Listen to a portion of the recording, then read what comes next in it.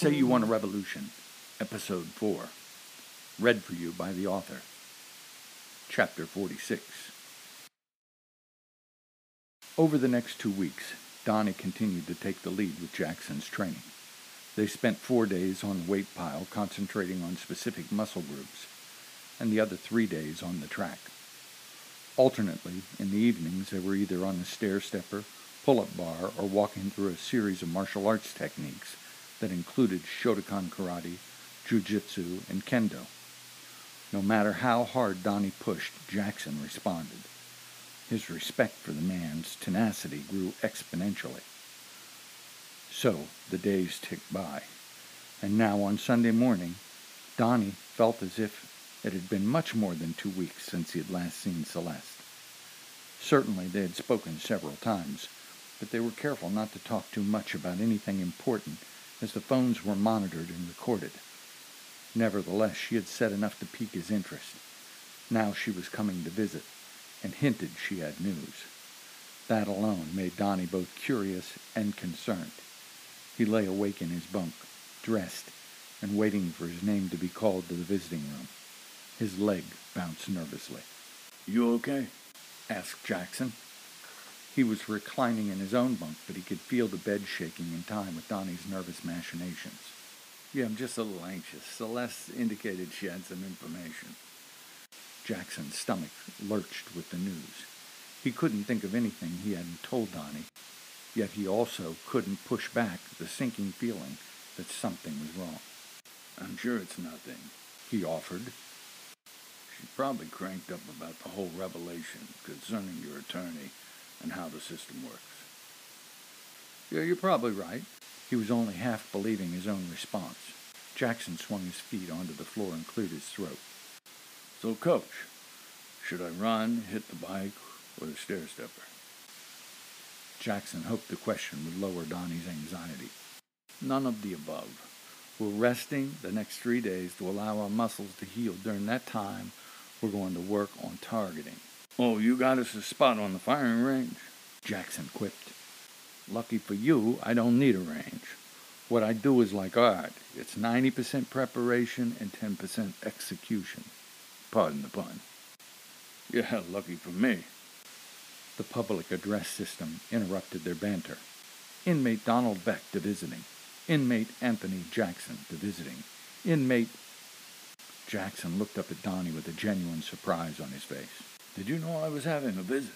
Donnie shook his head in the negative. "Hurry and get dressed. I'm going over." Jackson started moving quickly. Chapter 47. Donnie felt a flash of concern at finding Celeste and Joanne together in the visiting room, but the unease quickly gave way to much deeper anxiety. From across the room, he could see Celeste's wounded expression and her trembling hands. At the same time, Joanne's pale and expressionless mask seemed eerily flat and statue-like. Celeste's eyes were red-rimmed and swollen. He tried to hurry across the room without drawing attention. However, Donnie could hardly take his eyes from the two women. Celeste threw herself into his arms when he approached the table and chairs where the women were seated. Donnie felt her body trembling. As he glanced over her shoulder for a hint of Joanne's distress, a single tear streaked her cheek. "What is it? What's wrong?" whispered Donnie. "Where's Jackson?" Celeste countered without answering. "He's coming. He wasn't expecting a visit, so he had to brush his teeth and get dressed. He'll be here in a minute. What is it?" "It's my dad. He's been hurt," whispered Joanne. Now the tears began to flow down her cheeks unabated. Donnie and Celeste felt helpless to provide for any real consolation. Celeste did the best thing she could. She grabbed Joanne's hand and rubbed it gently in the hopes of offering at least a little comfort. It seemed to work, and Joanne wrestled her emotions enough to corral the tears. 2 very long minutes later, Jackson entered and approached the guard's desk with his identification card extended. Joanne hurried to his arms, meeting him when he was 5 or 6 feet shy of the table. Jackson lovingly held her and felt the convulsions within her as she fought to hold back sobs and tears. Jackson stroked her long blonde hair, comforting her like a father would comfort a distressed daughter. Both Donnie and Celeste choked back their own tears because of the anguish and the sentiment. Slowly, Jackson and Joanne made their way back to the table. Donnie noticed the guard's eyes were riveted on them. Once they were seated, Donnie spoke consolingly but firmly. "We're being watched. Dial the emotion down a notch, or they'll insist that you leave and come back later." Jackson responded softly and soothingly. "Why don't you girls go to the bathroom for a minute, then get us a couple of sodas. We'll talk when you get back." Joanne hiccuped quietly as she struggled to bring herself under control. She slowly made her way to the bathroom with Celeste in tow. Donnie and Jackson sat next to each other at separate tables, patiently awaiting the girls' return. Eventually, the guard's scrutiny shifted to incoming visitors. A couple of minutes later, Joanne and Celeste returned to join them. Joanne's face was rinsed of her makeup and her cheeks were splotchy and red from her tears. However, her breathing and demeanor had returned to normal. Jackson instructed her to take several swallows of her drink before asking her to explain. When she began to speak, Joanne's posture began to shrink, as if she were only seconds away from collapsing back into an emotional heap. Celeste took her hand again, hoping it would give her strength. The gesture made Donnie swell with pride. Joanne gulped down the thickness in her throat and spoke in a low voice. Uncle Anton was stabbed last weekend. Apparently, this penitentiary where they put him, Hazleton, has been an experiment in integration. They shipped in a bunch of really bad guys from all over the country. There are Chris, Scorpions, MS-13, Chinese gangs, Baltimore gangs, and Aryans. The Aryans told my dad to either join them, pay $1,000 a month, or die. Dad told him to screw themselves, and they stabbed him. The last word came out in a choked wail, and Celeste quickly pulled Joanne to her shoulder to quiet her cries. The guard gave them a curious glance, then went back to checking in the next visitor. "Is he dead?" Jackson asked with cool detachment. Joanne only shook her head no and chewed on her lower lip, which trembled uncontrollably. Jackson's demeanor changed to that of someone very much in control. "Joanne, look at me." He leaned forward. His face was angled and hard. His eyes burnt with a furious intensity. "No more crying. I need to know exactly what happened. Start with how badly he's injured and work your way back to what happened. Only what you know, not what you think you know." Joanne nodded like a little girl. Her eyes were wide and almost fearful as she exchanged Jackson's stare. "All we know is that he was stabbed in the back with a homemade plastic knife. It pierced his right kidney and was broken off in his back. Uncle Anton was rushed into surgery at a local hospital. They took his kidney and put him back in the penitentiary the next day. Supposedly, he's in a glass treatment cell in the medical wing, and we can't see him. Other than that, we don't know anything." Joanne started to shrink into herself once again. "Joanne, look at me." Jackson demanded her attention. "Anton can live with one kidney. Besides, he's a tough guy. I know he'll make it. Now listen. When you get home, you and your mom have to call the Regional Bureau of Prisons office and raise hell. Demand a copy of the incident report, medical records, and a duty roster. Find out who was working that day. Demand information about the guards, the medical staff, the emergency response team, and everything about their response time. Make them understand that you're going to sue the crap out of them for incompetence. Have your attorney call. He can demand a visit. Make sure he gets involved in the threats. Let him handle the intimidation. When they schedule an attorney visit, make sure the attorney takes you along as a paralegal. I want your dad back in general population as soon as possible. I want you to pay the Aryans $1,000 a month. I also want your dad to hire 5 of the biggest guys as bodyguards whenever he's on the compound.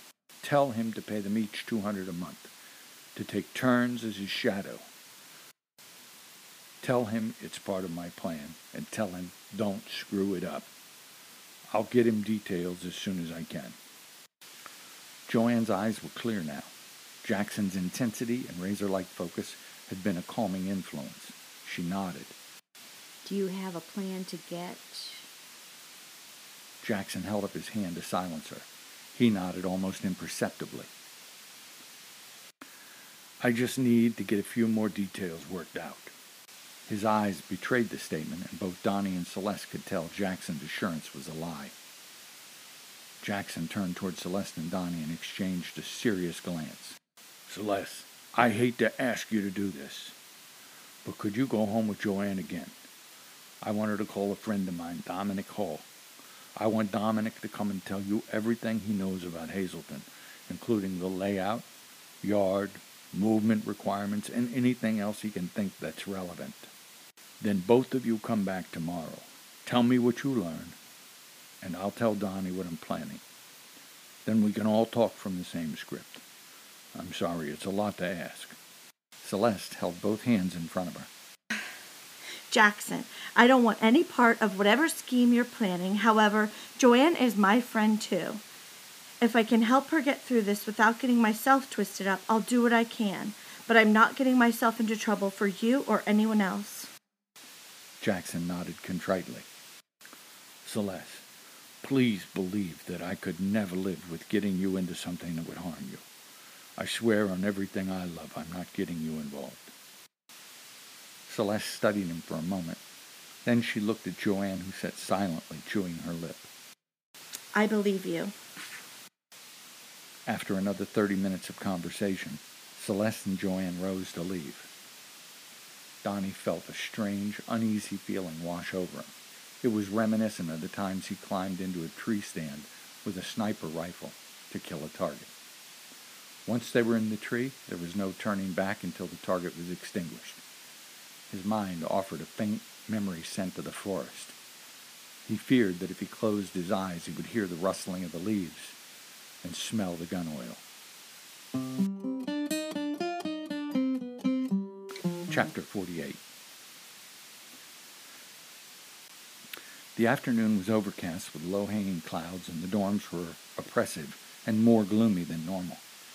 It looked as if it could rain any minute. So following an impromptu 12:30 count, Donnie and Jackson were content to just amble around the quad and stay close to the buildings.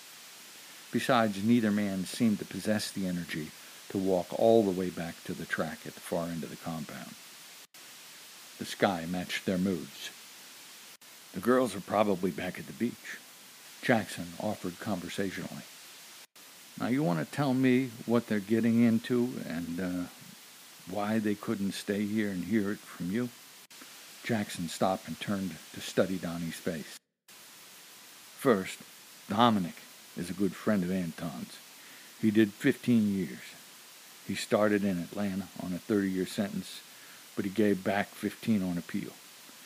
They shipped him from the Atlanta penitentiary to the medium here at Petersburg, and then they transferred him to the low. A year and a half before he got out, they sent him across the street to the camp. After he was in the camp for 3 weeks, they shipped him to a satellite work camp in Hazleton to work on one of the facility activation teams. That's not really normal, but after the general contractor went belly up, they scrambled to assemble a group that could go up there and finish the work that needed to be done so they could open the buildings. Dominic's a welder, so they needed him inside the penitentiary to weld the bolts that secured the beds and desks to the floor. Like I said, they were looking for guys with construction experience to go up there and do the grunt work so they could get the place ready for the high-risk dudes. Dom was there when the guys were shipped in from Beaumont, Lewisburg, and Leavenworth. It didn't take long before they started killing each other. He wrote and told me that the place was on lockdown at least once a month because of murders, assaults on guards, or just because of general mayhem. I was hoping Joanne and her mom could give Celeste a good picture of Anton's situation. Why, Jackson? What does it matter what Celeste thinks? She loves you, Donnie, and she doesn't want anything or anybody to hurt you ever again.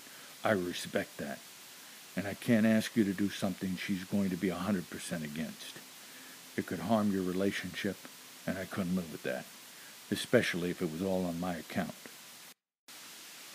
The first thing on Donnie's mind was a sarcastic response, but he checked himself when he saw the sincerity in Jackson's eyes.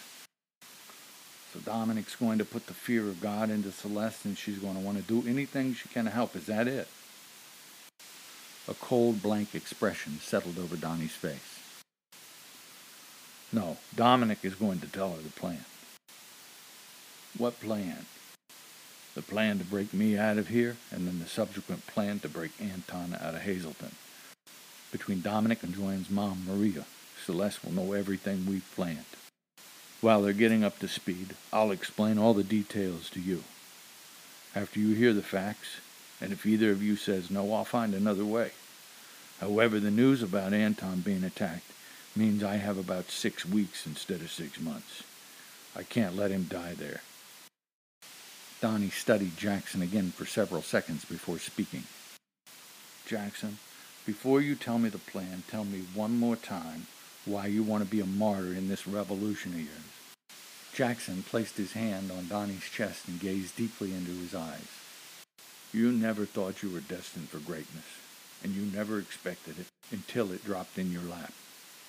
In fact, you stumbled through your early life looking for direction and meaning until you found the Marines. That organization defined you, Donnie. Well, you probably think I'm crazy, but my whole life has been built around avoiding my purpose in life. What you don't know about me is that I used to be a very religious person. Not in my early years, but later. As a matter of fact, when I was young, if you'd known me, you'd have probably bet I'd wind up in prison before my 18th birthday. As a kid, I was on my own, and I did whatever I needed to get by. If it meant stealing a car, I stole it. If it meant selling dope, I sold it. I did it all, and I was good at it.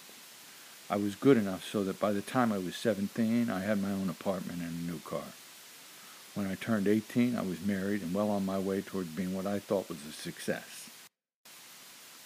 I got a real job in retail and quickly worked my way up to the position of menswear fashion buyer. I really felt like I had the world by the tail. By the time I was 20, I was a father and I had another child on the way, but I was already burned out. I realized I didn't want to chase success in business. I didn't know what I wanted, but I knew what I was doing was the wrong thing. That's when I started seeking God. I started visiting churches, mostly charismatic and Pentecostal denominations. So in the course of a year, I learned a lot about the spiritual realm. My wife and my friends all thought I was nuts, and I guess I was what you might call a Jesus freak. That's how it all started. What does that mean? That's how what started? I thought you stayed in business, interrupted Donnie. Ultimately, I did. However, before I made that decision, God showed me a vision. A vision? More than a hint of skepticism crept into Donnie's voice. Yeah, one night, I was in bed. I just finished reading a couple of chapters in the Bible, and my wife and our daughters were already sleeping soundly. I switched off the light that was sitting on the nightstand and started to inch down under the covers, when the wall in front of me began to smoke. I sat up hastily, thinking that there was a fire or short in one of the plugs, and I was looking for a flame. Instead, I saw a picture of me emerging from what I can only describe as a mist. I was walking across the desert, wearing a robe and carrying a staff. As I watched myself climb a series of switchbacks up to a mesa that overlooked the desert, I felt completely disconnected from the world around me.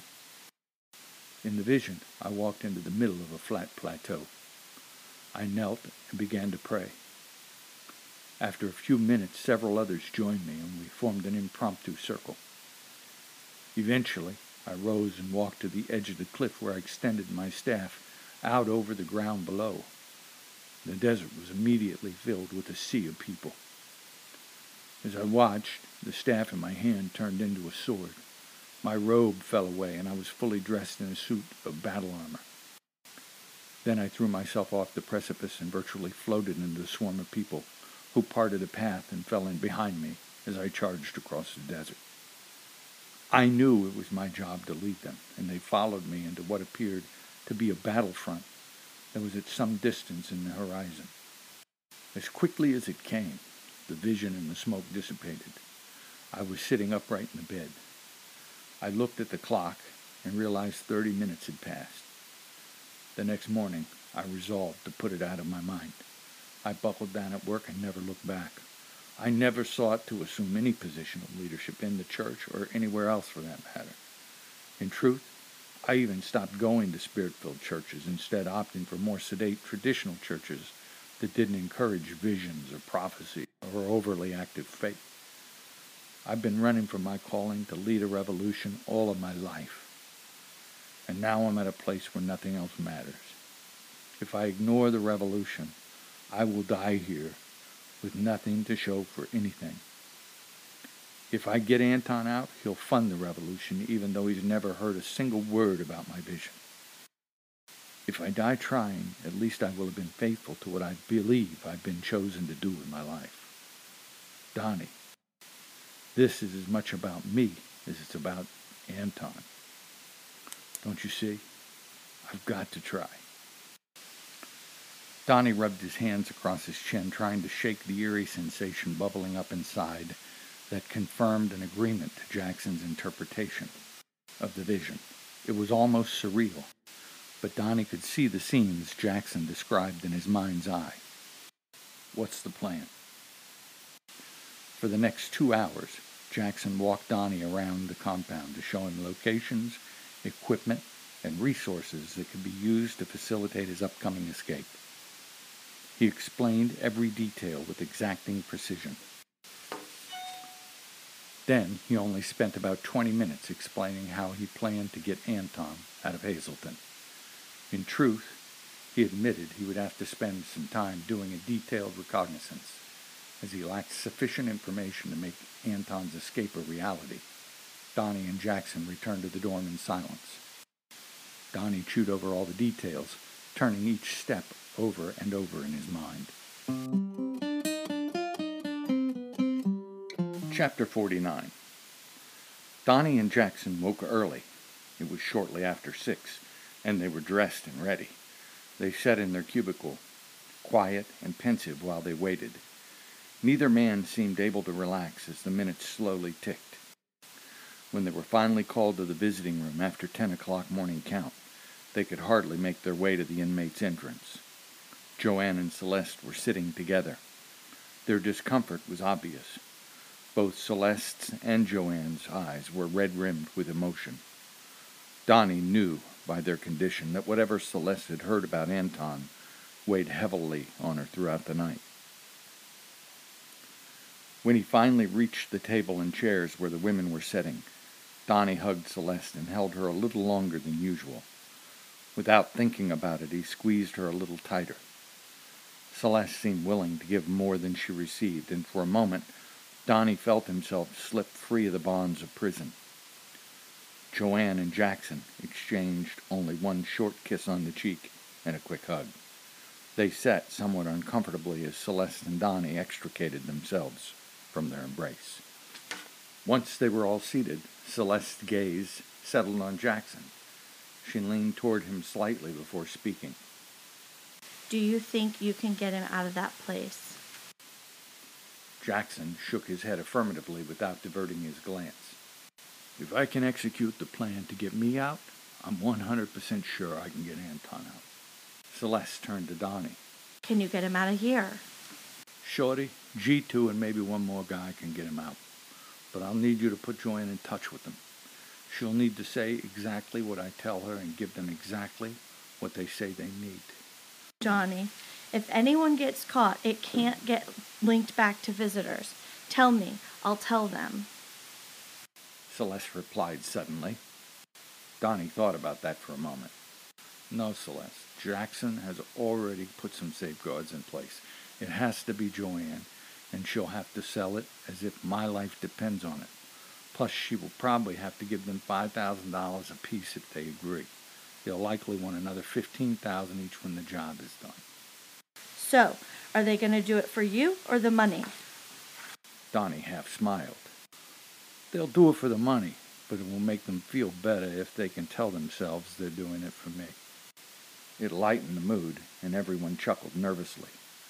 Donnie began to lay out the first few steps of the plan. Once the details were out of the way, the conversation shifted to idle chatter. Before long, the correctional officer at the desk announced that visits would be over in 10 minutes. The goodbyes were not as strained as before, and Donnie felt as if the tension that was present earlier had somehow lifted. At least, he reasoned, the ragtag group of friends had a common and driving purpose. Soon, and very soon, Jackson would be free.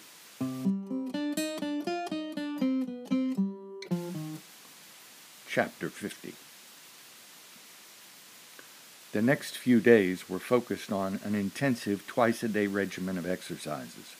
4 days on the weight pile, then 3 days on the track that alternated between 10-mile runs and rigorous calisthenics. Donnie was actually surprised at how quickly Jackson's body responded to the training, either out of necessity or good genetics. Whatever the case, he was rapidly putting on muscle, and Donnie was pleased to see Jackson's dedication. In truth, he was even more delighted that his own body was responding so well. The effects of the surgery had all but disappeared. Donnie snatched the 60-pound weights from the rack and carried them to a nearby bench. "Okay, one more set of seated shoulder presses, then we'll call it a night." Jackson didn't respond. His focus was on the man that was approaching from the far end of the weight pile. Jackson knew the man, yet they seldom spoke, except to pass the time of day. He was huge, probably 270 pounds, but all muscle. According to the gossip on the compound, Wash was in the 600 club, meaning he could bench 600 pounds or more. From the looks of his arms, there was little doubt. His dark, ashy skin and gap-toothed smile made him look disarming, but the way he carried himself left little doubt that the man could do harm if necessary. "Hey, Jackson." "Hey, Wash, how you doing?" "I'm good. I just want to introduce myself to your friend Donnie and let you know whatever you got kicking off, I want in." "I don't know what you're talking about, Wash. We got nothing going. We're just working out." Wash moved to the bench where Donnie was sitting and extended his hand. "I'm Washington Pickens, but everybody calls me Wash. I've been watching you two for the past couple of weeks. You're either working out like a couple of guys who are getting released in the next month or so, or you're working out because you're getting yourselves out. If you're going over the fence, I want to go with you." Jackson was shaking his head. "Wash, it's not what you think." Wash stared hard at Jackson. "I ain't stupid. I see what I see. I've been down for 20 years and another 20 to do, but I don't belong in here. All I did was, oh, never mind. I just thought I'd ask if I'd go with you guys. I see how it is." Donnie spoke up without moving. "How's that?" "You a couple of white guys, and you don't want people of color ruining your business." Donnie stood to his feet. "I spent 8 years in the Marines. I fought beside so many different kinds of people, and I can't even begin to tell you what color or race they were. They were Marines. In fact, if I were to hypothetically enlist someone to help me, 2 of the guys would be African American, because they're proven. They are my brothers, and I trust them with my life. So please, tell me your story. Why don't you belong here?" Wash sat on the bench Donnie vacated. "I'm from Washington, D.C. That's why I was named Washington. I got a brother named Decatur and a sister named Florence, so I guess you can kind of figure out how my family made their way north. Anyways, when I was in my mid-20s, I decided to create my own little business, so I started a boxing gym. I had several young guys who were serious about training, and a couple of them even had some potential. So I created different workout regimens to accommodate their schedules and abilities. One kid, Terrence, he was really good. He's a student at Howard University, carrying a full load, and he worked afternoons and dinner hours at Ben's Diner. So I used to meet him when he got off work, and we would either run or skip rope or spar one-on-one. This was a Thursday, maybe Friday evening. I picked him up with a plan to run 5 miles. I mapped out a course that took us down North Capitol to Pennsylvania Avenue, up 9th Street, and back across Massachusetts Avenue. We were doing fine till we turned up 9th Street, and 2 cops started chasing us and screaming, "Get down on the ground!" We kept running. Sure, they wasn't talking to us. Then we crossed K Street. We were surrounded by police with their guns drawn. Now, Terrence, he's pretty loyal Howard. So while he's slowly kneeling, he starts reciting some Chaplin verse about probable cause and some such. Well, one of them cops comes up behind him and cracks him on the head with a nightstick. I mean, I saw it actually K the boy's head in. And he starts mumbling and falling forward. And I just saw red. I was on my feet in a second. I picked that cop up and threw him through a plate glass window. Then I started beating on those cops without a care. I figured I'd die for sure. I don't know who hit me, but I woke up in jail a couple days later. And when I went before the magistrate, I found out 2 black men robbed a liquor store on F Street. Since I was running and since we was black, we was guilty. In the end, he found out it wasn't us, but Terrence was still dead, and 6 police officers were seriously hurt. So I went to trial for criminal assault. I got 6 years for each of their cases, to be served consecutively. As Washington, D.C. is a federal jurisdiction, I originally went to Lorton. When they closed Lorton, I was shipped to Petersburg. Until that day, I never did anything against the law. I never hurt anyone, and I never plan on hurting anyone. I watched that man kill Terrence, and I snapped. So if you're going, I want to go with you. I gotta get out of here, even if it kills me. Donnie was shaking his head in disgust at the man's story. If there's any way we can help you, we'll try and help you out. The men didn't say anything else. They merely picked up their gear and headed to the dorm. On Wednesday night, Donnie appropriated a push broom with a removable wooden handle. Then, after 7 o'clock, when most of the inmates in their housing section were either in the TV room or out somewhere on the compound, Donnie began the process of showing Jackson how to sight a sniper rifle. He quietly began the recitation. Breathe, target, breathe, aim, exhale, fire. The 2 men spent an hour each night thereafter repeating the process. Another hour was spent on kendo, using the same multi-purpose weapon as a sword or parrying staff. Just before the 10 o'clock nightly count, Donnie rehearsed pistol sighting, firing stances, and attack procedures. Saturday night was the first time Jackson challenged Donnie's instructions. Why the kendo stuff? Do you think I'm really going to get into a sword fight? He was obviously frustrated by the repetitive thrusts and parries. Donnie checked the door, which was open to the hall beyond, before he leaned forward to whisper a reply. Keep your voice down. Jackson looked chastened in response. You're going to be a killer, right? Jackson nodded. Sometimes you can do silently that which is impossible to do otherwise. My job is to prepare you to be a killing machine. If someone gets the drop on you, there's a possibility you won't be able to target with your rifle, and your pistol might be too loud. Kendo or close combat techniques are crucial. What about silencers? Challenged Jackson. First, they alter your aim. Secondly, they don't work well. And even if they do, there's still a noise. Swords and knives are quiet. Next week, you'll learn how to use a knife and how to handle a knife in a fight. I know how to fight. I've seen you, Jackson.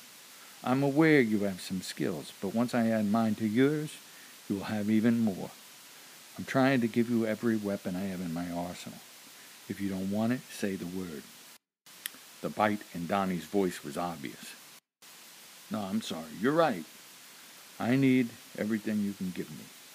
I'm just a little tired. Jackson countered. Donnie studied Jackson for a moment and smiled broadly. Thank you, Jesus, he said as he looked toward the ceiling. I didn't think I was ever going to wear you out, and I never thought I'd hear that come out of your mouth. Both men laughed while they gathered up their gear so they could get in the showers after the count. Chapter 51. It was a week later that Celeste returned to visit. This time she came alone, and Jackson waited anxiously in the unit while Donnie and Celeste shifted and sorted through the details of the plan. The wait was almost unbearable, so Jackson ultimately resolved to run the track until his musings over the particulars and possible snags were worked out. The exercise didn't help, and the mental churning didn't subside. Thus Jackson had finished his exercise, showered, and now was sitting on his bunk, strung as tightly as piano wire when Donnie finally came back into the room. While Donnie undressed and put on his sweats, Jackson felt like he was coming out of his skin. "Well, what did she say?" Donnie raised a hand. "Not here. After the count, we'll take a walk. I'll tell you everything." He studied Jackson's face and realized the suggestion yielded more anxiety than confidence. "Everything is good. It's working. But let's not talk about it here." Jackson breathed a sigh of relief. The dissipation of tension was obvious, and Donnie noticed the relaxation of Jackson's shoulders as he sat lightly on his bunk again. The next hour passed quickly as the men exchanged information about how they had spent their day. Both understood the superfluous conversation was designed to provide cover for the information Jackson truly wanted to hear. Once the count was underway, Jackson's stress level was once again on the uptick. While Donnie and Jackson sat on the bleachers, Donnie recounted his conversation with Celeste. Celeste put Shorty and G2 in touch with Joanne. They refused to use their real names and insisted they should be referred to only as S&G. They further demanded a face-to-face meeting at a remote spot on a secluded stretch of sand near the north shore of Virginia Beach. That meeting was scheduled to take place sometime after 2 o'clock this afternoon, so that should have occurred when Celeste and I were in the visiting room. According to the preliminary conversation with Celeste, a $5,000 down payment was deemed acceptable. However, they insisted on 2 motorcycles and black leathers, perhaps in anticipation of what would be expected. They told Celeste that bikes and leathers would be in addition to the fee and have to be delivered 1 week prior to the date. They are given additional specifications to Joanne today. I'm sure she's going to have to pay for grappling gear, rope launch, and tranquilizer guns. Likewise, she'll still have to arrange for a rider truck rental and make sure that it's parked in a predetermined location. When the job is done, they each want an additional $10,000. They said they'll get you out and to the location where the truck is parked. Then you're on your own. Just like that, and you trust them? Are they really going to do this? Donnie studied Jackson for a beat. He was searching for one last sign that maybe he shouldn't let this whole thing move forward, wondering if there was any possibility that Jackson was setting him up.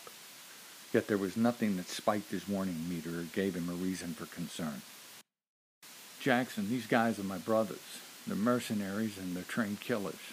They're also thrill seekers, and they're angry I'm in prison. I've trusted them with my life many times, and I trust them with your life.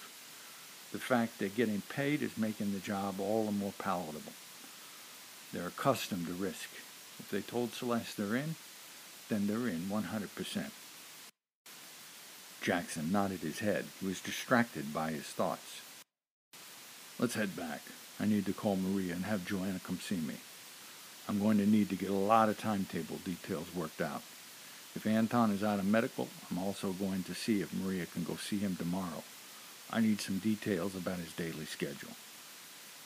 Can you be able to go in 2 weeks?" Donnie was stunned momentarily by the question. A 2-week schedule for Jackson marked the finality of what was going to happen. Donnie nodded affirmatively. "Yeah, I'll have you ready in 2 weeks. Sunday night at 8 o'clock. That's when you should plan to go." "Why 8 p.m.? pressed Jackson. "Based on my observation, that time frame presents the lowest staffing level." Donnie pointed to a pickup truck parked next to the warehouse at the far end of the compound just outside the fence. There's only one perimeter guard, a female CO, and she sits there dozing most of the time. I'm thinking S&G will take her out with a tranquilizer, get you out of the compound, which will take 5 to 7 minutes, and then you'll have just about a 2-hour head start before the count. What if someone checks on the perimeter guard? Oh, I'm sure they will after 15 or 20 minutes. However, they'll discover her unconscious and shuttle her off to the hospital. My guess is they'll suspect a stroke before they consider anything else. They won't know about you until it counts. Jackson focused on the truck in the distance. It's all I need, a 2-hour head start. Chapter 52. The details pertaining to Jackson's escape plan were shuttled back and forth through a series of visits that started on Thursday night and extended through the following weekend. Celeste had been there to ensure Donnie could confirm all the elements of the plan to Joanne. She, in turn, carried the conversation back to Shorty and G2. By Sunday night, 1 week before the extraction deadline, everything was in place. The requisite money and information seamlessly changed hands. However, as the date closed in, Celeste once again voiced her concerns about her and Donnie's perceived or implied involvement. After Jackson and Joanne left the visiting room, Donnie could read the concern etched on her face. What is it? What's on your mind? If they get caught, how do you know they won't implicate us? Donnie squeezed Celeste's hand reassuringly. It was just the two of them seated in a crowd of 60 or 70 others who were unwittingly circling them like covered wagons on the prairie while they huddled at their customary table. In the first place, Shorty and G2 won't get caught. I know from personal experience they can get in and out of here without being detected. Secondly, if by some fluke they do get caught, they'll never give anyone my name. Thirdly, I'm sure there is no trace back to us. The cell phone you used to call Joanne is registered to an unsuspecting palm reader in Virginia Beach, who will swear her identity has been stolen. I never called Shorty or G2 directly, did you? Celeste shook her head. No, I gave the number to Joanne and she contacted them on her phone. I've never even met them. Do you trust Joanne Maria? Celeste thought about that for a moment, then nodded. They'd never tell on me. Okay then, I'm 100% certain that Jackson, Shorty, and G2 will never breathe my name for any reason if they're caught. I trust them completely. Besides, this isn't going to fail. It's probably one of the easiest missions Shorty and G2 have ever taken upon themselves. Celeste studied Donnie's face for a moment, then sank against his chest. If you're okay with it, then I'm okay with it.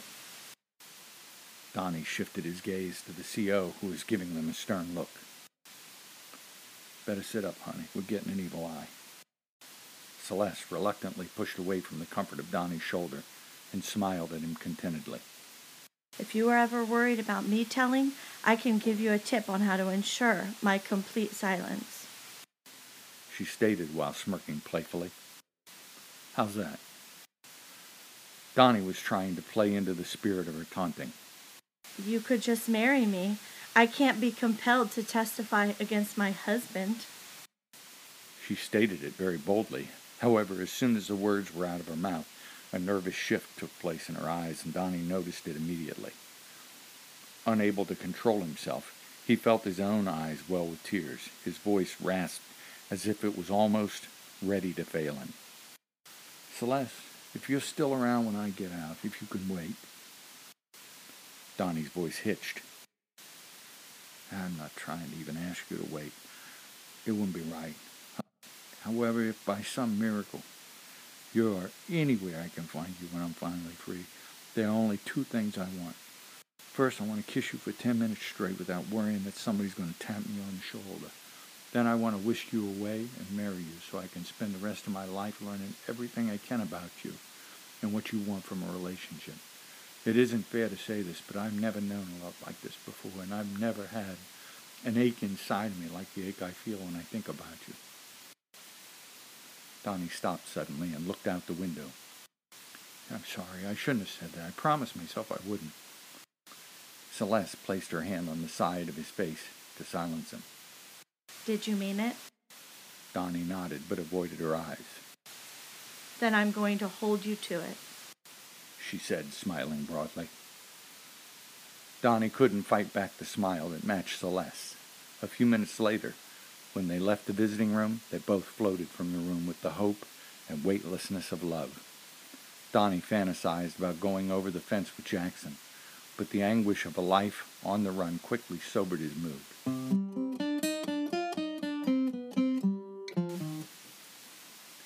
Chapter 53. Following Janice's instruction not to interrupt a very important telephone call that was causing David a bit of panic, Frank entered the boss's inner sanctum as quietly as possible.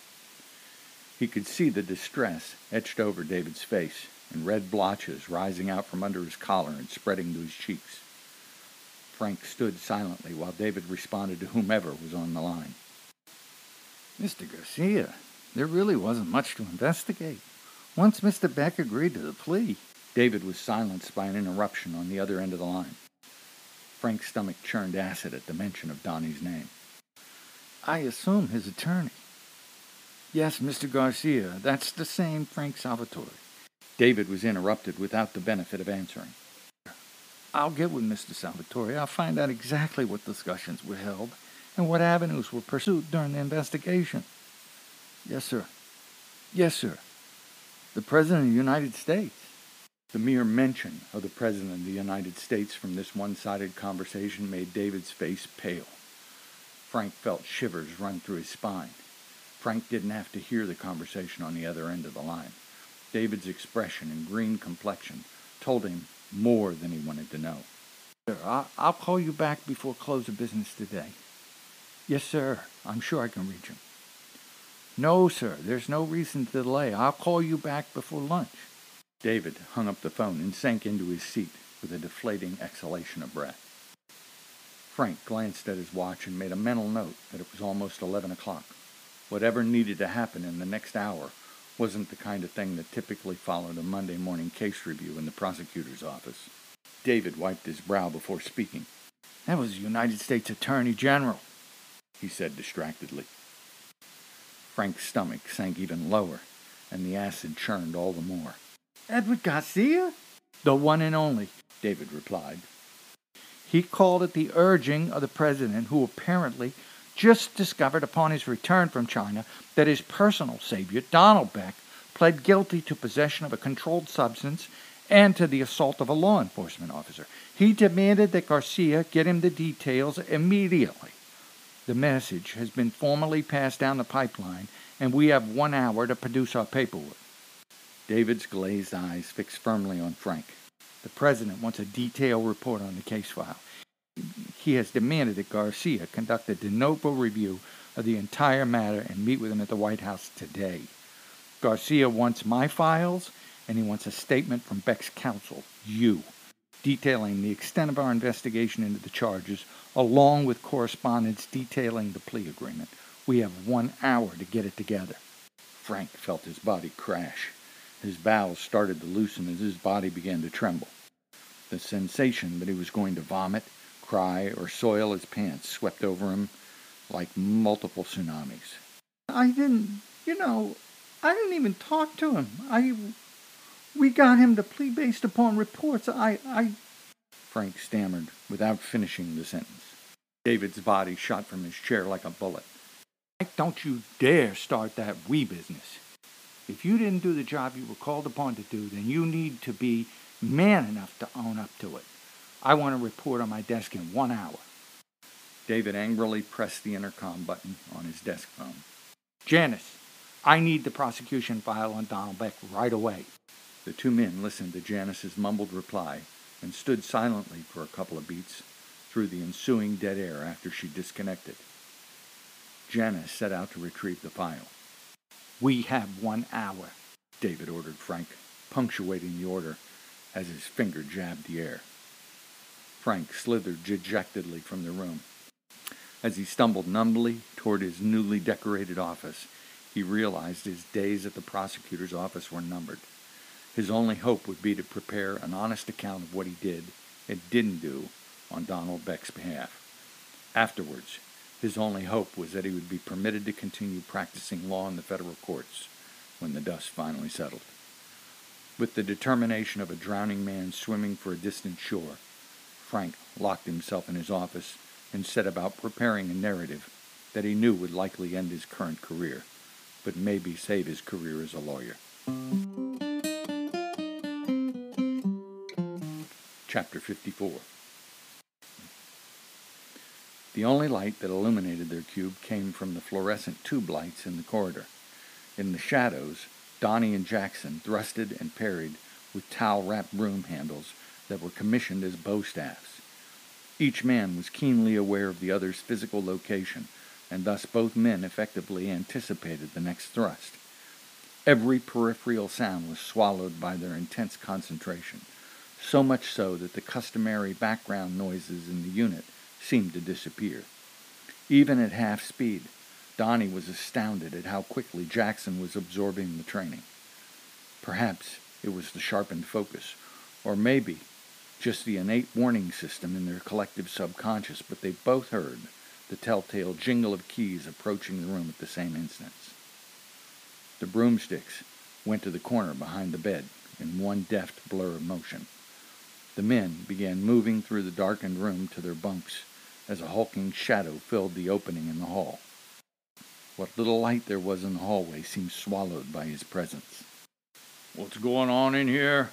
Donnie recognized the CO as the muscular lieutenant that he'd first encountered when he was in Processed, the one Rambo called for help. Donnie knew his name was Dooley. Jackson responded with cool quickness. "We were just climbing into the rack. Why, is there a problem with that?" "No. Not if that's what you're really doing. It's just a little early. I mean, even 8 o'clock is early for you old white guys. But hey, I guess you need your rest. So you go right ahead and get to sleep." He poked a large, beefy finger in Jackson's direction to punctuate the statement. Then he shifted his gaze and his finger to Donnie. "You bet. Pack your stuff. You're out of here right now." "Out of here? To where?" demanded Donnie. "Anywhere but here. I guess you can go home if you want. We got an order that was faxed in from the Attorney General of the United States instructing your immediate release. So if you need to know anything more than that, take it up with your attorney. You have 10 minutes to get your stuff together. Meet me at the control desk." Dooley didn't wait for a reply, nor did he leave the room for more conversation. He quickly turned and disappeared the way he had come. Donnie turned toward Jackson. He was stunned. "What?" He couldn't think of anything else to say. Jackson's expression was a tortured mix of bewilderment and anxiety. "What, nothing? Go. Don't look back." A mask of pain crept across his face. "I'll find another way out." "What are you talking about, Jackson? There's no turning back. You're ready to go. Whatever happens to me doesn't change that at all. You're on for Sunday night. I'll call Joanne and let her know what's going on." The relief on Jackson's face was obvious. I thought... Never mind. Look, Donnie, be careful. This could be a ploy. Keep your eyes open and watch your back. Trust no one." Donnie slipped on a ragged pair of sweatshorts and the black steel-toed boots he was issued after he came in.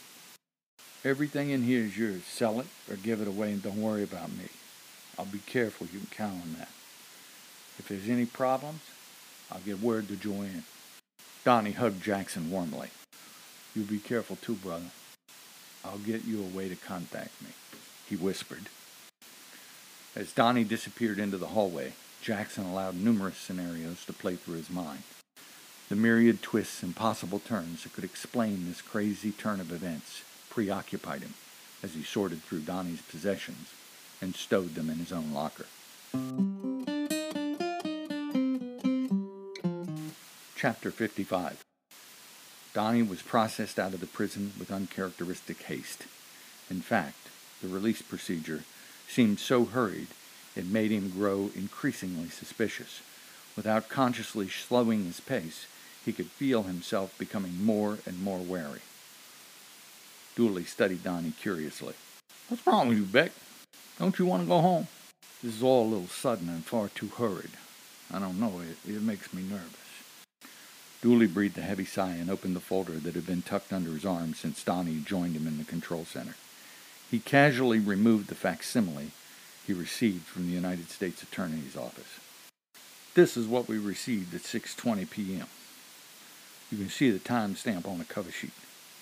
It took a little over an hour to confirm and process you off our computer system. I'm in a hurry because I have to be in control for the next count. This is no game. You've been authorized immediate release.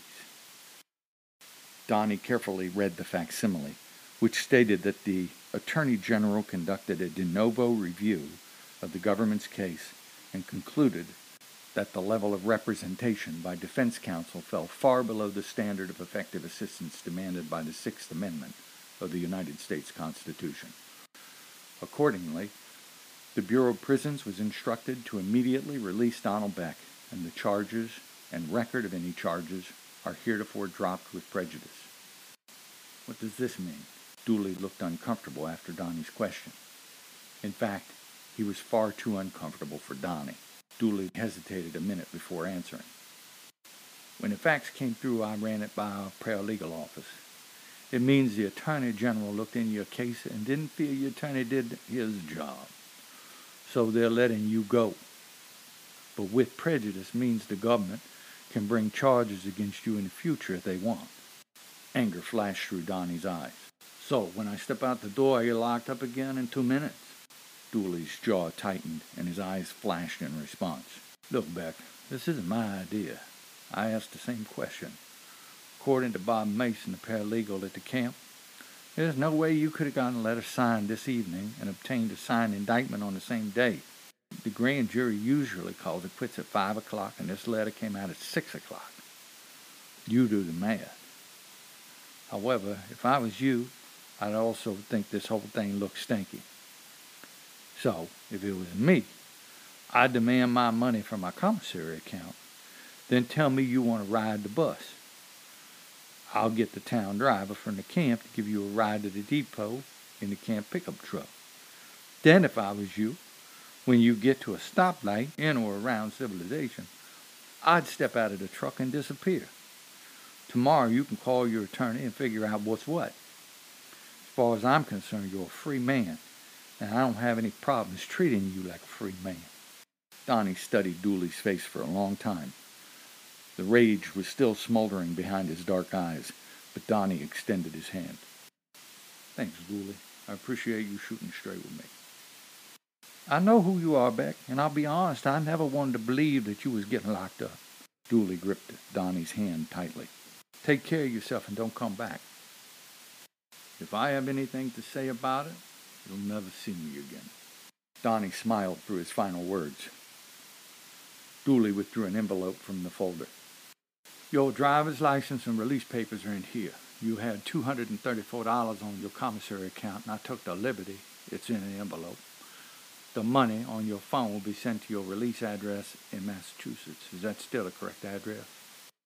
Donnie nodded, even though he had no intention of going to Massachusetts. Yeah, I just need a ride to the bus station, if you don't mind. Dooley smiled. No problem. Wait right here, and I'll have the driver pull up the front door. When you leave, don't look back. You don't have to tell me twice, replied Donnie. 4 or 5 minutes later, Dooley gave Donnie a nod. Let's go, here's the truck. Both men scanned the parking lot as they walked down a short concrete path to where the truck idled. Dooley opened the door and Donnie climbed into the seat. The driver was a youthful-looking man with a pale white complexion and fiery-colored short red hair. When Donnie studied the man's face, the mistake was obvious. The driver was probably in his mid-40s. Dooley nodded congenially at the driver. Merrick, this guy's an immediate release. Take him to the bus station and then come right back, understand? Merrick nodded and studied Donnie. As soon as they pulled away from the curb, the driver offered his hand in greeting. You're Donnie Beck. I'm proud to meet you. My name is Dave. Donnie looked at the man, surprised at his comment. He didn't respond. Merrick kept his hand extended until Donnie took it. We heard you were in the low, but I hoped you'd come over to the camp. I'm the town driver. As the two men broke their grip, the pickup truck paused at the stop sign at the bottom of the hill. Listen, Dooley's an alright guy. I know you don't know him from Adam, but I deal with him every day. He just gave me some information. Donnie was staring at the man agape. What information? He told me you're a free man, which means you could go anywhere you want to go. My guess is you don't want to go to the bus station, or you would not have said anything to me about the bus station. So I've got about 5 miles I can drive you. Then I'll have to turn back. They'll check my mileage when I return. Which way should I go? That way.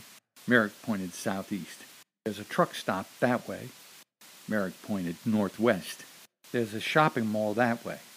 He pointed west. Is a bus station. What's it going to be? The truck stop. I'll get my own ride. You've chosen well, young Jedi, said Merrick jokingly. Just make sure nobody's following us. The comment was immediately sobering, and Donnie scanned in every direction as they drove. Merrick's conversation was friendly, but most of it centered around the story he would tell upon returning with the truck. Donnie promised to swear he was dropped off at the bus station. That's all Merrick really wanted to hear. When Donnie was out of the pickup truck, Merrick sped away with a quick wave of his hand. Donnie walked gingerly into the truck stop, still anxious and fearful that he was being watched. At any moment he expected to be rearrested. It was less than an hour later he found a long-haul truck driver willing to give him a lift to Landover, Maryland. Donnie knew Landover was a suburb outside Washington, D.C., and excitement seemed to bubble inside him as he hoisted himself into the cab of the truck. Donnie was hours away from Celeste's doorstep, and it was the only place he wanted to go. Just the thought seemed to quiet and comfort the sense of dread. On the highway headed north, Donnie finally embraced the reality that he was free. The cool night air pouring through the window, the bellow of country music on the radio, and the general hum of the tires on the road never sounded so good. Donnie was going home for the first time in his life.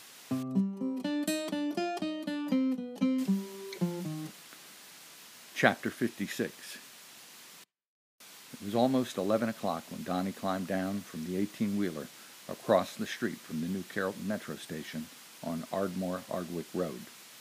The surrounding office buildings and warehouses were dark, except for the occasional hint of fluorescent lights and the soft yellow halogen glow in the parking lots. Donnie walked both warily and casually through the darkness and quiet silence toward the subway station that would take him into the city. He knew Celeste was somewhere near DuPont Circle at 1900 R Street, and he was happy to see a color-coded route map on the wall near the fare card machines. Donnie spent a few extra minutes getting his bearings and trying to familiarize himself with the layout of the city. He heard the rumble of the train coming into the station with plenty of advance warning to make his way through the turnstile to the arrival landing. Donnie was relieved to find another map on the wall of the train. It helped calm him as he mentally ticked off every stop to the Metro Center at 12th Street. Nevertheless, the ride seemed interminable. Yet once he arrived, he realized that it only had taken about 20 minutes. However, in that 20 minutes, Donnie's anxiety was raging and almost out of control. What if they expected him to come to Celeste's house? After all, her name and address were on his visit list, and she was the only visitor he'd had since his incarceration. What if they were waiting and one of those surveillance cameras in the subway was watching his every move?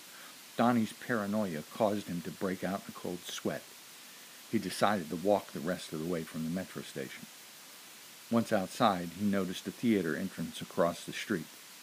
Cabs were lined up in anticipation of a late show crowd, so Donnie hurried across the street and jumped into the first car. "Is there a fast food joint in Crystal City?" The driver was a Middle Eastern with fluffy, gnarled beard and wildly disheveled hair. "Yes, there's a McDonald's." "Let's go there. I'll buy you something to eat. Then I want you to take me to DuPont Circle." "There are fast food places closer," the driver replied. "That's okay. I need to kill some time." The driver pulled away from the curb without another word. Donnie watched for any cars that might be following, and once he was comfortable in the fact that he was not being pursued, he felt himself relax. An hour later, he was standing in the grassy expanse of DuPont Circle. Donnie carefully surveyed the area and decided on his best route to the street and the apartment building where Celeste lived. He walked casually, but his body was tense and ready. He allowed his eyes to scan while he mentally recorded data. Nothing seemed out of place or extraordinary. It was just after 12:30 in the morning. Donnie was across the street from 1900 R Street. The building was a 10-story, beige brick apartment building that appeared to be 30 or 40 years old. The lobby security was dependent on the telephone handset with an apartment directory to announce visitors. Donnie watched several people come and go, but he was reluctant to approach the door. His assumption was that a camera must also be focused on the entrance. Donnie didn't want to risk any record of his visit. As carefully as possible, he worked his way to the rear of the building, where he found what he needed to gain access. A dog walk area that was about 20 feet wide framed the rear property line along the service alley that extended between the buildings. Donnie hunkered down in the shadows behind the rear service door, waiting for someone to exit. He would slip in once that somebody came out the door. The trick would be to move undetected despite the keen senses of the dog and the possible wariness of its owner. Donnie waited patiently. He used the long wait. In the intervening time, he let the myriad of events from the past several months play over and over in his mind, trying to piece everything together. His thinking felt clear, and every thought seemed to fall into one of two categories: deceptions or manipulations. He resolved that his days of being victimized were over. It was almost 5 o'clock in the morning before the door opened. Donnie slipped in uneventfully and let the door close behind him noiselessly. He started up the stairs. Celeste was in apartment number 803. Donnie trudged up the stairs quietly but effortlessly. The past few months of intense training and rehab were paying him a dividend. He rang the doorbell twice before he heard rustling in the apartment. A couple of seconds later, he felt eyes sweep over him as a viewer behind the peephole swung sideways. Then, a hasty unchaining and deadbolt manipulation followed before the door was frantically jerked open. Celeste was on Donnie without preamble. Her short nylon gown rode high up on her thighs as she reached around his neck. Her hair was rumpled from sleep, and her unwashed face was still creased from the pillow, but she held him as if the possibility of this dream would end was more than she could bear. Donnie walked her into the apartment and closed the door behind them. They sank to the floor together. Donnie felt Celeste's body quaking with either fear or excitement. How? She mumbled against his chest. They released me last night, but I think it's a trick. Celeste studied him with concern. Let me get dressed, and I'll make you something to eat. I want to hear all about it. Celeste turned and began to walk toward the bedroom. Donnie stopped her with a comment. I didn't forget. Forget what? She asked quizzically. I want you to marry me. I meant it. I just need to make sure I'm going to be able to stay out of prison and take care of you. He replied, smiling broadly. Celeste was shocked, speechless. I told you 2 weeks ago that one day I'd wind up on your doorstep and ask you to marry me. I was serious. But first, we have to find out what's going on. She didn't reply. She turned away tentatively and disappeared into the bedroom. A few minutes later, when Celeste emerged, Donnie was stretched out on the couch, sound asleep. Celeste closed the blinds and quietly turned out the lights. When the room was dark and silent, except for the general heavy breathing of Donnie's slumber, Celeste slipped into the kitchen and made coffee. She forwarded the phones to her answering service to avoid any calls, then sat in the stillness of the small galley-styled room to try and understand Donnie's release. The next few steps they took would likely determine if it was permanent or not. Celeste had only one objective. That was to ensure Donnie stayed out of prison. In the quiet, she racked her brain for people who might be able to help. Keep watching for episode 5.